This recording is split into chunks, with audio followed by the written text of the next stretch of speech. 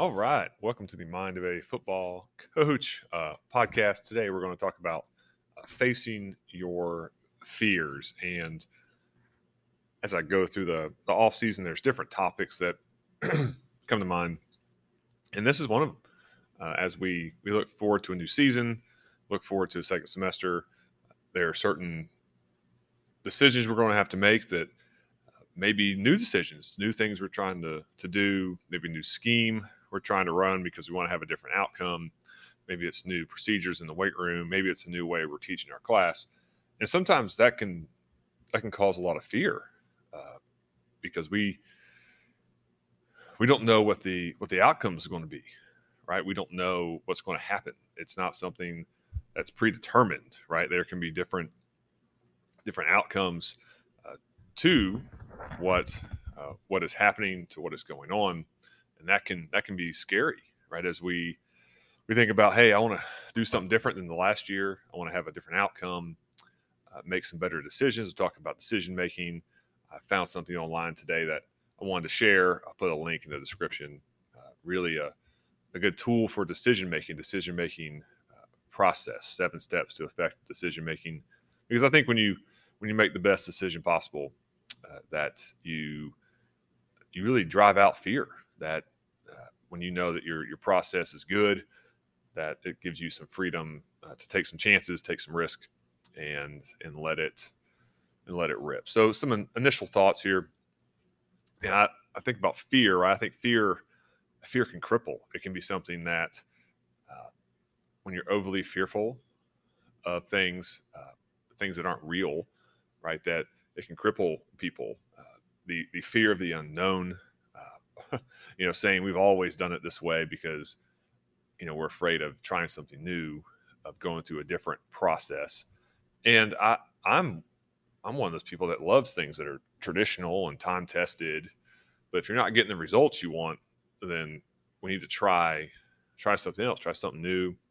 Look at maybe you're looking at some wisdom that's old, but it's a different type of wisdom, something that gives you some new information that can help you. And then I think about how fear can be a motivational factor, that when you're trying to overcome something, when you're trying to push through, that fear can motivate. And I think as I was reading in my daily readings today that perfect love cast out fear.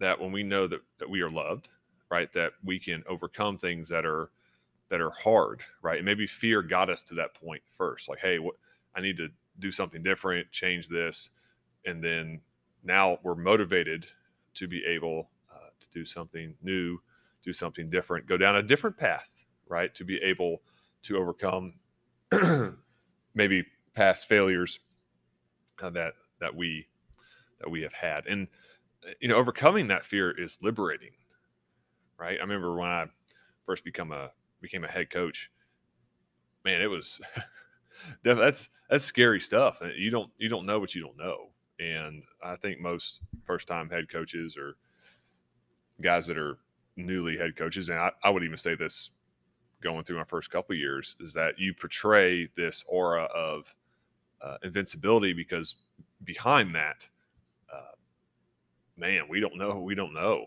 right? That we're trying to blaze a new path that we don't have a map for, and you're trying to figure out the best way to do things, and try to be the best coach you can be the best teacher you can be, and try to go forward from there. But once you overcome those fears, right, and those uncertainties, I think uncertainty is another word for that, right? You're uncertain of things, that you can do it again, and hey, we can go and we can restart, and we can start this process again with a different task, right? So maybe it's something different. So maybe you were trying to overcome something on the offensive side of the football. Now you can, if you do that and it goes well for you, then you can do that with your defense and your special teams and your weight room. And you're trying to continually overcome challenges, because challenges always present themselves. It's not one of those things where, hey, we figured it out this one time and then we always have it figured out. No, that's not how life works. It's not how football works. It's not how the classroom works. that we have to continually try to overcome challenges that we have. So we're always looking for answers, right? We're looking for how do we meet challenges and not dwell on the challenge or even a failure, that we have to learn how to move on, move forward, right? Today is a new day, one foot in front of the other, and let's go try to tackle the issue at hand, pun intended, right? Because this is a football podcast, right? Just one step at a time. Just, hey, how do we fix this? And that's, to me, as a coach, the longer I coach, that is the mindset. How do we fix this? Because if we dwell on the problem, it becomes, oh man, it becomes an issue. I've been in those meetings before where all people want to talk about is a problem. And when you do that, you stop all progress. When all you focus on is the problem, there is no progress. There isn't. I think identifying the problem is crucial, in having a accurate description of the problem, right, or the challenge, right, and identifying, hey, what is this issue, objectively, what is this, and then how do we fix it? How do we go forward? And going forward is it. That's what life's all about. Somebody once told me there's a reason there's not eyes in the back of your head. They're on the front of your head, right? So you can go forward, and you can't even see what's behind you. Now, do you know what you've been through? Sure. But then you're going forward. You're trying to go forward and blaze a new path forward, and you're trying to gain wisdom. And I think that's one of those tough things, especially in today's world, that there is an abundance of wisdom. Uh, oh my goodness, just get online for 5 minutes and Google whatever you're trying to research. I mean, as far as football, you can research whatever offense, defense, special teams, weight room program you want. Uh, and I think it makes it harder to make decisions these days. We have far more options than we've ever had. Uh, we can look up a spread offense or a wing T offense or a pro style offense or a 3-4 defense or a 4-4 defense. And why are we doing that? Because we're trying to make our program better, right? We have identified some issue with the previous season, and then we're trying to make it better for the next season. I think as a coach, you can't just, I don't know that you can just use the same plan every year. I don't think that works. I look at Nick Saban. He doesn't do that. I look at Bear Bryant. He didn't do that. I look at Bill Belichick, constantly adapting to personnel, trying to make it the best he can make it. I would imagine the phrase, we've always done it this way, is not in those organizations. They're trying to find the best way possible. Now, you have a bedrock of knowledge, right, that you're drawing from, but you're consistently trying to find a better way to do, what you're trying to do: offense, defense, special teams, program philosophy, all of those things. And for me, I look for things that are time tested, things that have stood the test of time.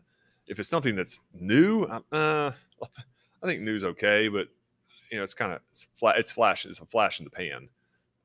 Now, if it stays around and there's not even like a timetable for me, but if it's something that, hey, that's been consistently proven to be effective, let's take a look at that.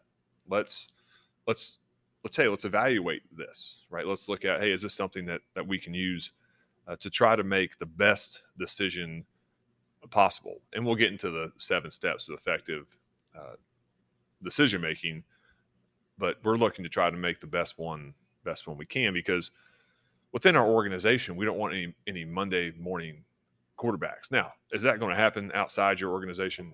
Yeah, it happens all the time. That's why ESPN is in business,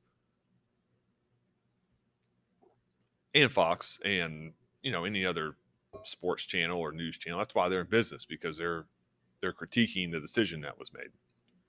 But within the organization, there needs to be an understanding of, this is why we did this. And I think that helps people to get on board, even when sometimes the result's not what you want, because you can say, hey, we made the best decision possible at the time.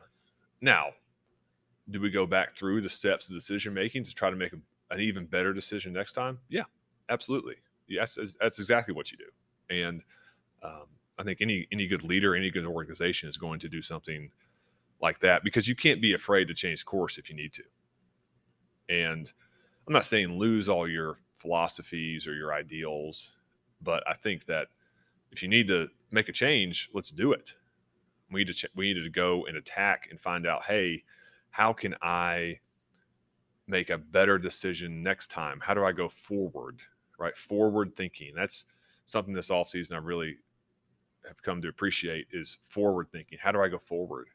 How do we make better decisions? How do we improve what we have and not make excuses? I mean, excuses, golly, those are impediments to progress. That we would just continue to go forward and acknowledge our things that we've done wrong, that we struggled with, things that, hey, we didn't do that well last year, but why? And how can we be better be better at that? And that changes for every program. Every program is different. Every program has its own challenges. But know this, that somebody has taken our challenge, your challenge, my challenge, and been successful there. So that is something that really motivates me, especially in the off season. So let's look at these 7 steps to effective decision making. I just Googled this. UMass at Dartmouth put these out. I'll put a link in the description. These are really good. And I sent this to a couple people today, and one of them I was talking to said, hey, I really like those. And we'll talk about them. So number 1, step 1, identify the decision. You realize that you need to make a decision. Try to clearly define the nature of the decision you must make. This first step is very important, right? So to clearly define the nature of the decision you must make. So we're looking at very specifically what kind of decision needs to be made here, right? That we have a specific issue we're trying to solve, right? So we have we're looking for a specific solution to be able to do that. Number 2, gather relevant information. Talk to people who've done something you want to do, right? Talk to people who have more wisdom at that specific, maybe for football, specific scheme, right? Specific weight room program, specific program philosophy, defense. To go talk to them, and then you also will start to do some internal work. Hey, what do I think about that? Is that something that fits within my philosophy? And then you move on to step 3, identify the alternatives. As you collect information, you will probably identify several possible paths of action. You can also use your imagination and additional information to construct new alternatives. In this step, you will list all possible and desirable alternatives. So let's say you're a first-time head coach. This is a time of year where people become head coaches, or around this time, right? And many for the first time. And you're trying to figure out, hey, what offense, what defense, what's a program philosophy I'm looking for. Man, do the research. Don't be afraid to say, hey, I'm going to take some time on this, and then try to figure this out. And then I think as a head coach, you do this pretty much every year. You're saying, hey, what are some things I need to change? What are some alternatives out there? What do we keep? And then we continue to go through this process. Step 4, we weigh the evidence. Draw on your information and emotions to imagine what it would be like if you carried out each of the alternatives to the end. So how does this play out? How do we think this will play out going forward?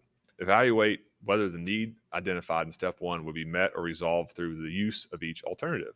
As you go through this difficult internal process, you'll begin to favor certain alternatives, because we all have different takes, right? All of us are different, which is awesome. It makes life beautiful.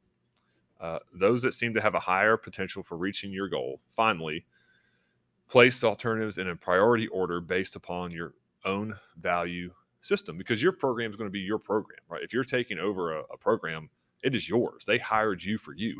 So make decisions based upon the values that you have, and then try to see those to the end, and then move on to step 5. So you choose among the alternatives. Once you have weighed all the evidence, you are ready to select the alternative that seems to be the best one for you. You may even choose a combination of alternatives. Your choice in step 5 may very likely be the same or similar to the alternative you placed at the top of your list at the end of step 4. So you weigh the evidence, put your, okay, we like this, and then you choose among the alternatives. And then step 6 is time, let's go, let it rip, take action. You're now ready to take some positive action by beginning to implement the alternative you chose in step 5. And then after that, you review your decision and its consequences, right? In this final step, consider the results of your decision and evaluate whether or not it has resolved the need you identified in step 1. If the decision has not met the identified need, you may want to repeat certain steps of the process to make a new decision. For example, you may want to gather more detailed or somewhat different information or explore additional alternatives. So yeah, I mean, we go through those, make the decision, and then at the end we evaluate. Was that good? Do we want to just hit repeat on that decision, or do we want to look for some alternatives? And then we go on and we move through life and we do that. Man, I just thank y'all for listening. If you made it all the way to the end, that's awesome. And yeah, it's awesome to be able to do this. And some people get wisdom from this. That's cool. If you have any thoughts or comments, please feel free to send me an email. I'll put that in the description as well. And man, thank y'all for listening.